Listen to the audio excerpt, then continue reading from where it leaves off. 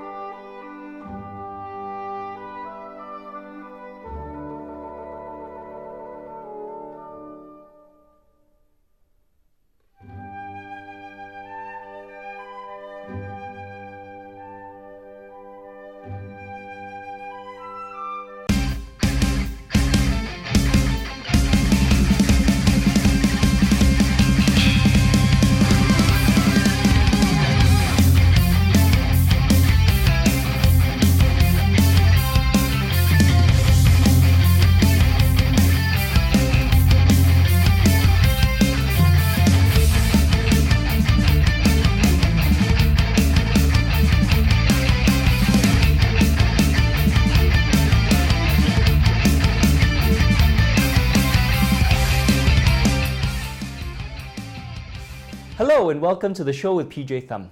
In previous episodes, we talked about how the PAP government controls society by writing laws which are so broad that they effectively make everything illegal. And we also talked about the obsession with secrecy and control of information in Singapore, where we simply don't have a lot of basic information about Singapore. These two desires collide in the legislation on fake news, called the Protection from Online Falsehoods and Manipulation Act, or POFMA.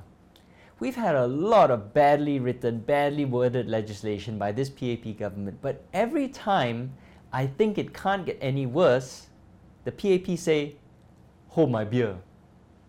But what POFMA reveals is also the problematic ways in which the goalposts are shifted on Singaporeans.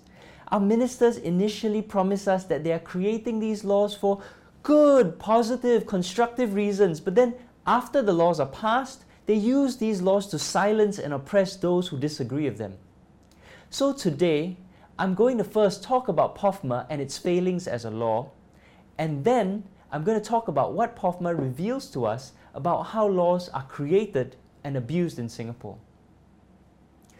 POFMA was sold to us as a law to target deliberate misinformation campaigns like what Russia allegedly did to last year's elections, or hoaxes and falsehoods that threaten our safety or fracture our racial and religious harmony, such as in Sri Lanka, where a failure to correct rumours led to ethnic violence in 2018. That's great, but how does the law actually work? Not, say, through media literacy education, but by literally placing the power to decide on truth and falsehood into the hands of ministers. If a minister decides something is false, they can issue orders to correct, remove, or block access to the content communicated over the internet. There are other conditions for when they can do this, but as you'll see when I get to them later, they don't amount to much. So any minister can do this, even this guy. Why did the run happen? Run on the supermarket, right? Actually, this one I damn ashamed. You know why? Or this lady. I have not come across one single migrant worker himself that has demanded an apology. This power covers not only news articles, but Facebook posts, tweets, even your WhatsApp, emails, and other private forms of communication. The ministers can issue these directives without going through the courts or consulting any independent regulator first. If you don't agree with the order handed to you, you first have to appeal to the same minister who issued the directive and hope they say, "Oh, my bad, I was wrong, oopsie." And only after they turn down your appeal can you then appeal to someone else, the High Court. And while all of this is going on, you still have to obey the order. Disobedience is a crime. And of course, keep in mind that ministers don't have to issue a directive against everybody who writes something false online, just certain people, because they have discretion. So if a story the government disagrees with is published anywhere in the world, boom, the government won't need to turn to the courts. It won't even need to ask politely. It would just snap its fingers and the story would vanish.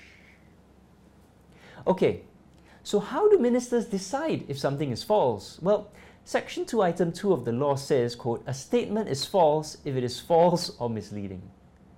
This, my friends, is what we call a tautology. A statement is false if it is false. The sky is blue if it is blue. Water is wet if it is wet. This doesn't set out any standard for falsehood or blueness or wetness. But that's not all. The law says, quote, "A statement is false if it is false or misleading, whether wholly or in part," unquote. This means that even if one bit is found to be wrong or misleading, the whole statement can be considered false.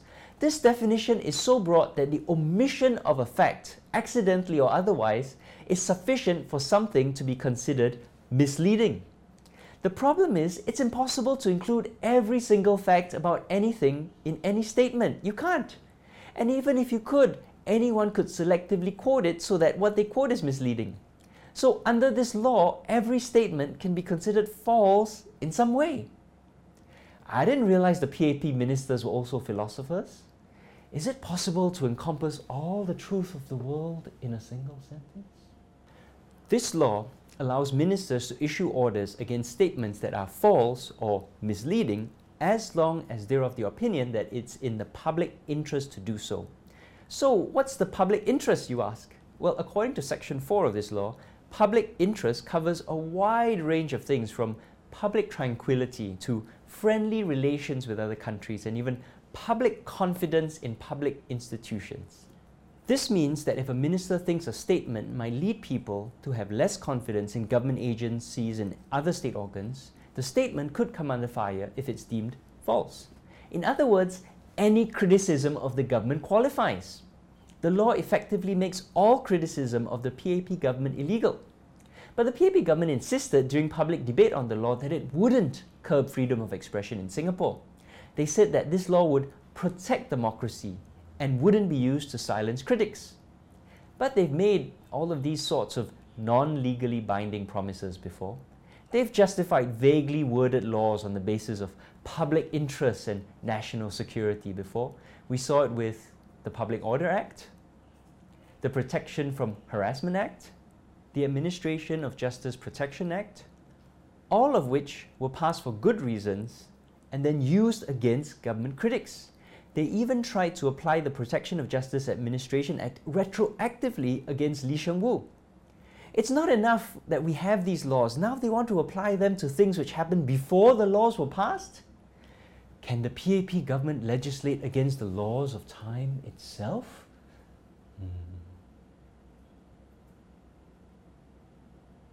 But there's nothing to worry about, says Minister of Law and Singapore's best one-man Voldemort tribute act, K. Shanmugam, seen here looking trustworthy. Trust us, he says. The problem is this isn't the time to be talking about trust. Legally binding texts like laws and contracts exist so that there can be agreements that are stronger than pinky swears. We know for a fact that past PAP governments have spread misinformation to silence critics, like in Operation Spectrum. Independent and open scrutiny helps to increase public trust in the government and provide assurance that there is no abuse of power or that the government itself is not spreading misinformation to silence its critics. So if you want a law against fake news, fine, but it should be administered by an independent watchdog, not by politicians. And what about the future? Surely such a law, written by a party often praised for its foresight and long-term planning, would have taken into account the possibility of a future rogue government, whether it is the PAP or otherwise? Here's what our law minister told the press when they asked him. I cannot vouch for how a future government will act. How can Mr. Shanmugam, seen here in the movie Minions, justify making a law which can be easily abused by future governments? This is irresponsible lawmaking at worst. It's like if Darth Vader said, "We will only use the Death Star for constructive purposes, but I can't vouch how a future government will use this planet-destroying weapon." Now, the PAP government said that the reason why the law allows a minister to act so speedily was because speed is of the essence when it comes to acting against fake news. Supposing something has happened and I want to stop the communication within the next 2 hours, do you think it is possible by going to court? Said Mr. Shanmugam. We need to stop fake news within hours, even minutes of it getting out, to prevent it from spreading, said Edwin Tong, and Christopher D'Souza, and Cedric Foo, and Gan Thiam Poh, and Saktiandi Supaat, and Charles Chung. So when they finally came to use the law, the very first POFMA directive took 12 days to be issued after the statement. Okay, so these episodes were filmed way in advance of the air date. So we recorded this bit in case there was any last-minute breaking news that we wanted to put into the episode. Hello, this is PJ Thum in May 2020. So, looking back over the past 6 months, what happened when the law was actually used? Let's examine one case study which actually went to court. On the 14th of December 2019, Minister for Manpower Josephine Teo used POFMA to order the opposition Singapore Democratic Party to carry correction notices for 2 Facebook posts and an article on the SDP website. The SDP then was legally obliged to post correction notices at the top of both Facebook posts and the article on its website, which it did. The SDP, however, then followed up with a statement that its articles were accurate based upon statistics previously released by the Ministry of Manpower. Okay, let's stop right there. POFMA was supposed to be about addressing deliberate online falsehoods and misinformation campaigns like the Russian interference in the US elections. But this dispute was about the interpretation of statistical data? I mean, look at these graphs. The SDP argues that based on 9 years worth of data, the trend line is clearly going up. But if you say took only the last 3 years worth of data, then the trend line is clearly going down. That's the problem with interpretation of statistics. Everyone can be correct depending on the parameters you use. I thought this was supposed to be about facts, not interpretations. And we are just dealing with a very basic thing. Is something true? Something not true. Is the color of this table white or is it black? It's factual. We are not dealing with opinions here. Opinions people can have, but we are dealing with facts. Facts. But the Ministry of Manpower and the SDP both agree that the numbers, the facts, are accurate. Their disagreement is basically about how to interpret the facts. Statistical analysis. Statistics are like the dress. Remember the dress?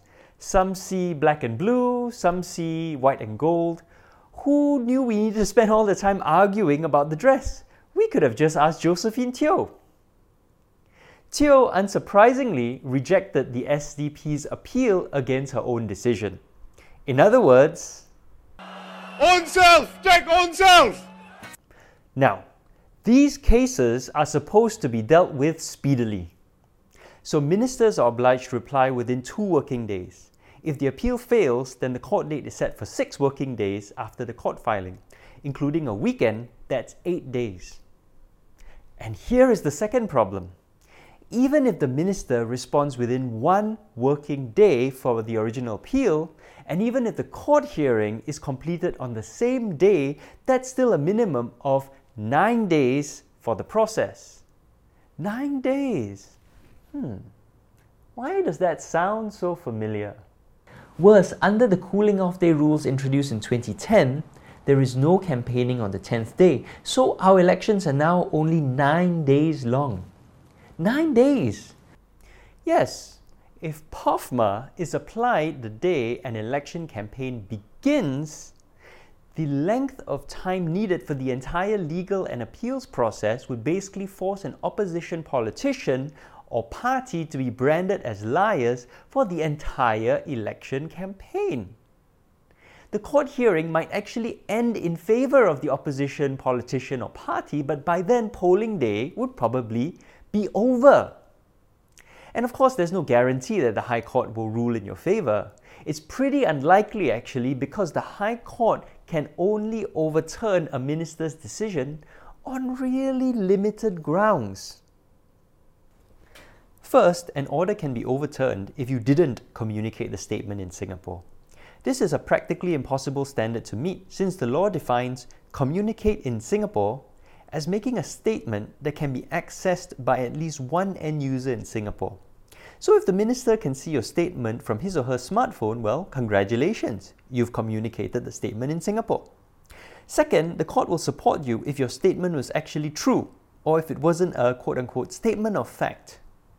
But remember, under this law, the definition of a falsehood is so broad that virtually anything can be considered false.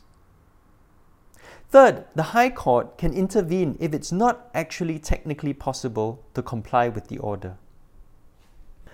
The law doesn't say that the High Court can overturn a direction because they disagree with the minister's opinion about whether it's in the public interest or not.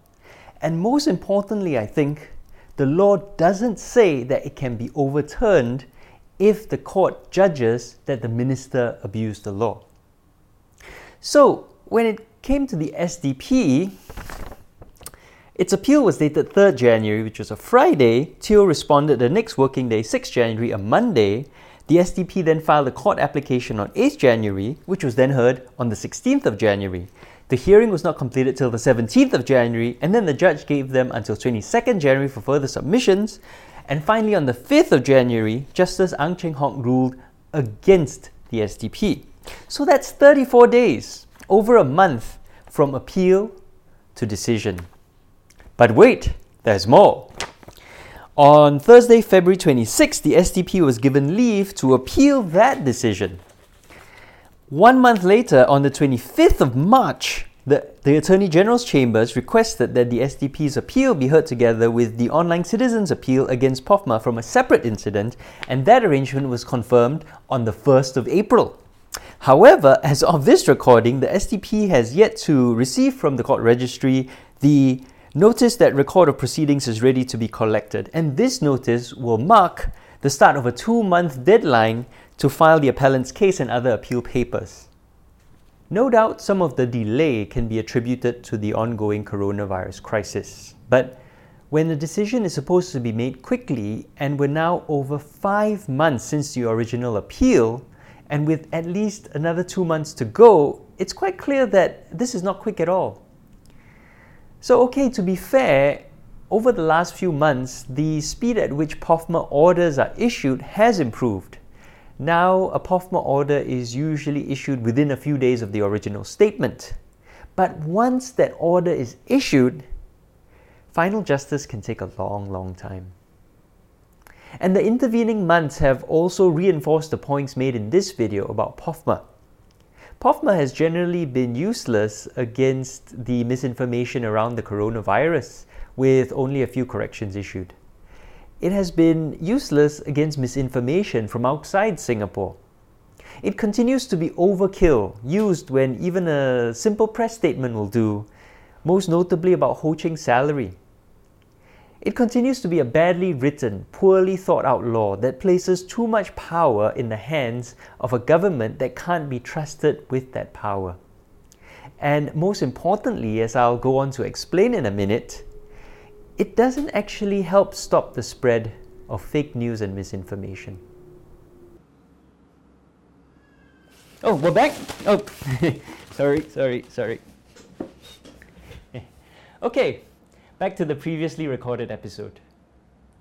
And there's also been double standards because the government has responded to criticism of this law from Bloomberg, the South China Morning Post, The Economist, and the Washington Post by putting out statements that their articles contain multiple factual errors. Well, under POFMA, that means that those articles include falsehoods. So why is the PAP government not using POFMA against those international media companies?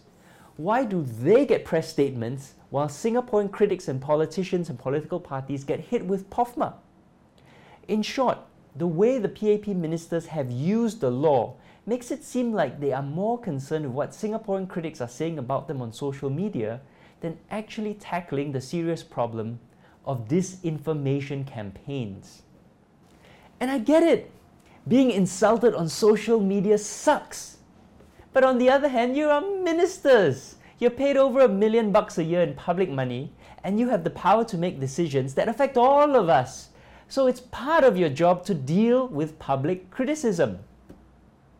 In court, Deputy Attorney General and former PAP member Hari Kumar was quoted as arguing that, basically, as long as a segment of the public can interpret the statement as false, the minister is justified in taking action against the statement. Which is insane! There are so many statements which some people believe to be true. The earth is flat. Vaccines cause autism. Climate change is not real. Liverpool are the greatest club in English football history. These are all falsehoods which no reasonable person will believe. But there are significant segments of the population who do believe them. But a minister had actually made clear that interpretations of factual data were not covered by POFMA. And this was Minister for Education Ong Ye Kung in the second reading of the POFMA bill in May 2019, where he said, So, first let me reiterate. The two gates through which any falsehood must pass before it can be corrected or removed by this bill. One, what is put up online must be a statement of fact that is false. Two, it must cause public harm. First gate, was there falsehood? There wasn't.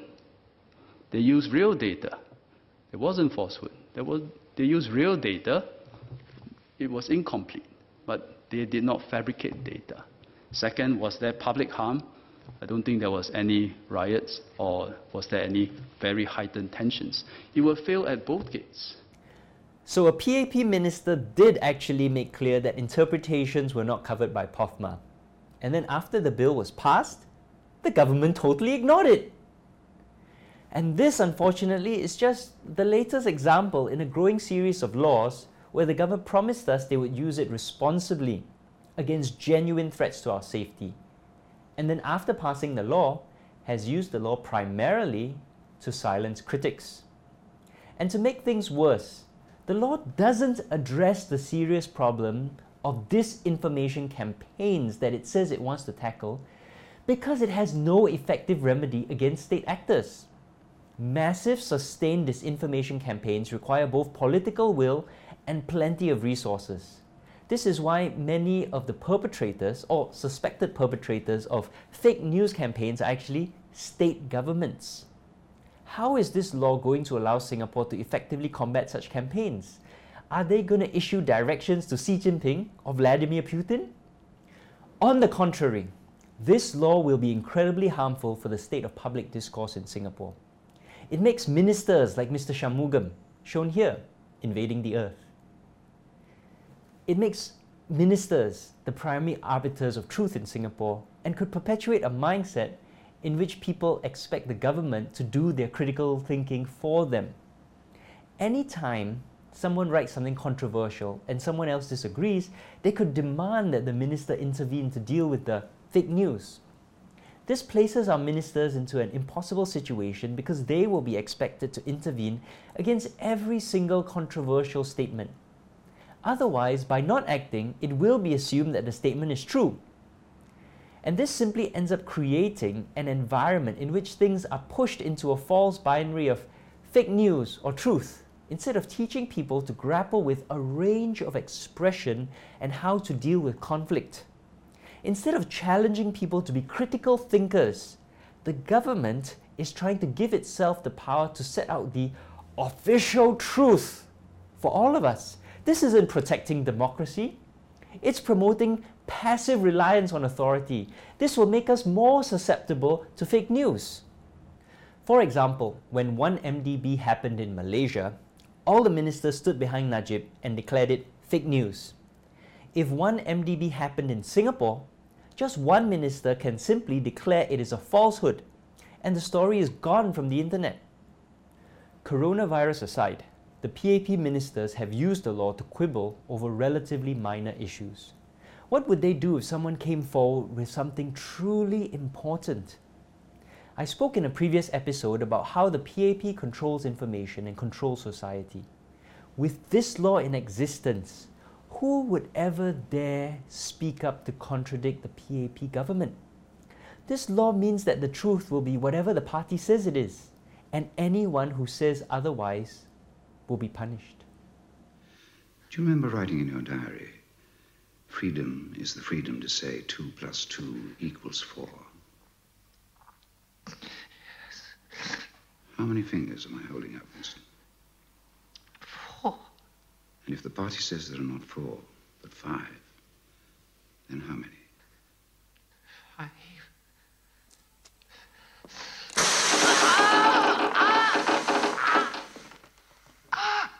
No. That's no use. You're lying. How many fingers, please?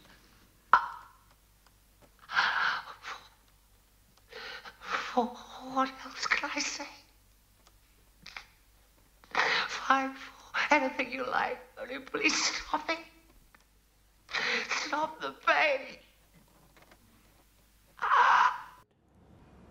Hello, this is Grouchy the Malayan Sun Bear. Thank you very much for watching. If you enjoyed this video, please like and subscribe and please share with your friends. Also, please help us make more by becoming a member of New Narrative. It's only $52 a year or $5 a month. Imagine how much honey you could buy with that. Learn more about us at newnarrative.com/hello. Thank you very much.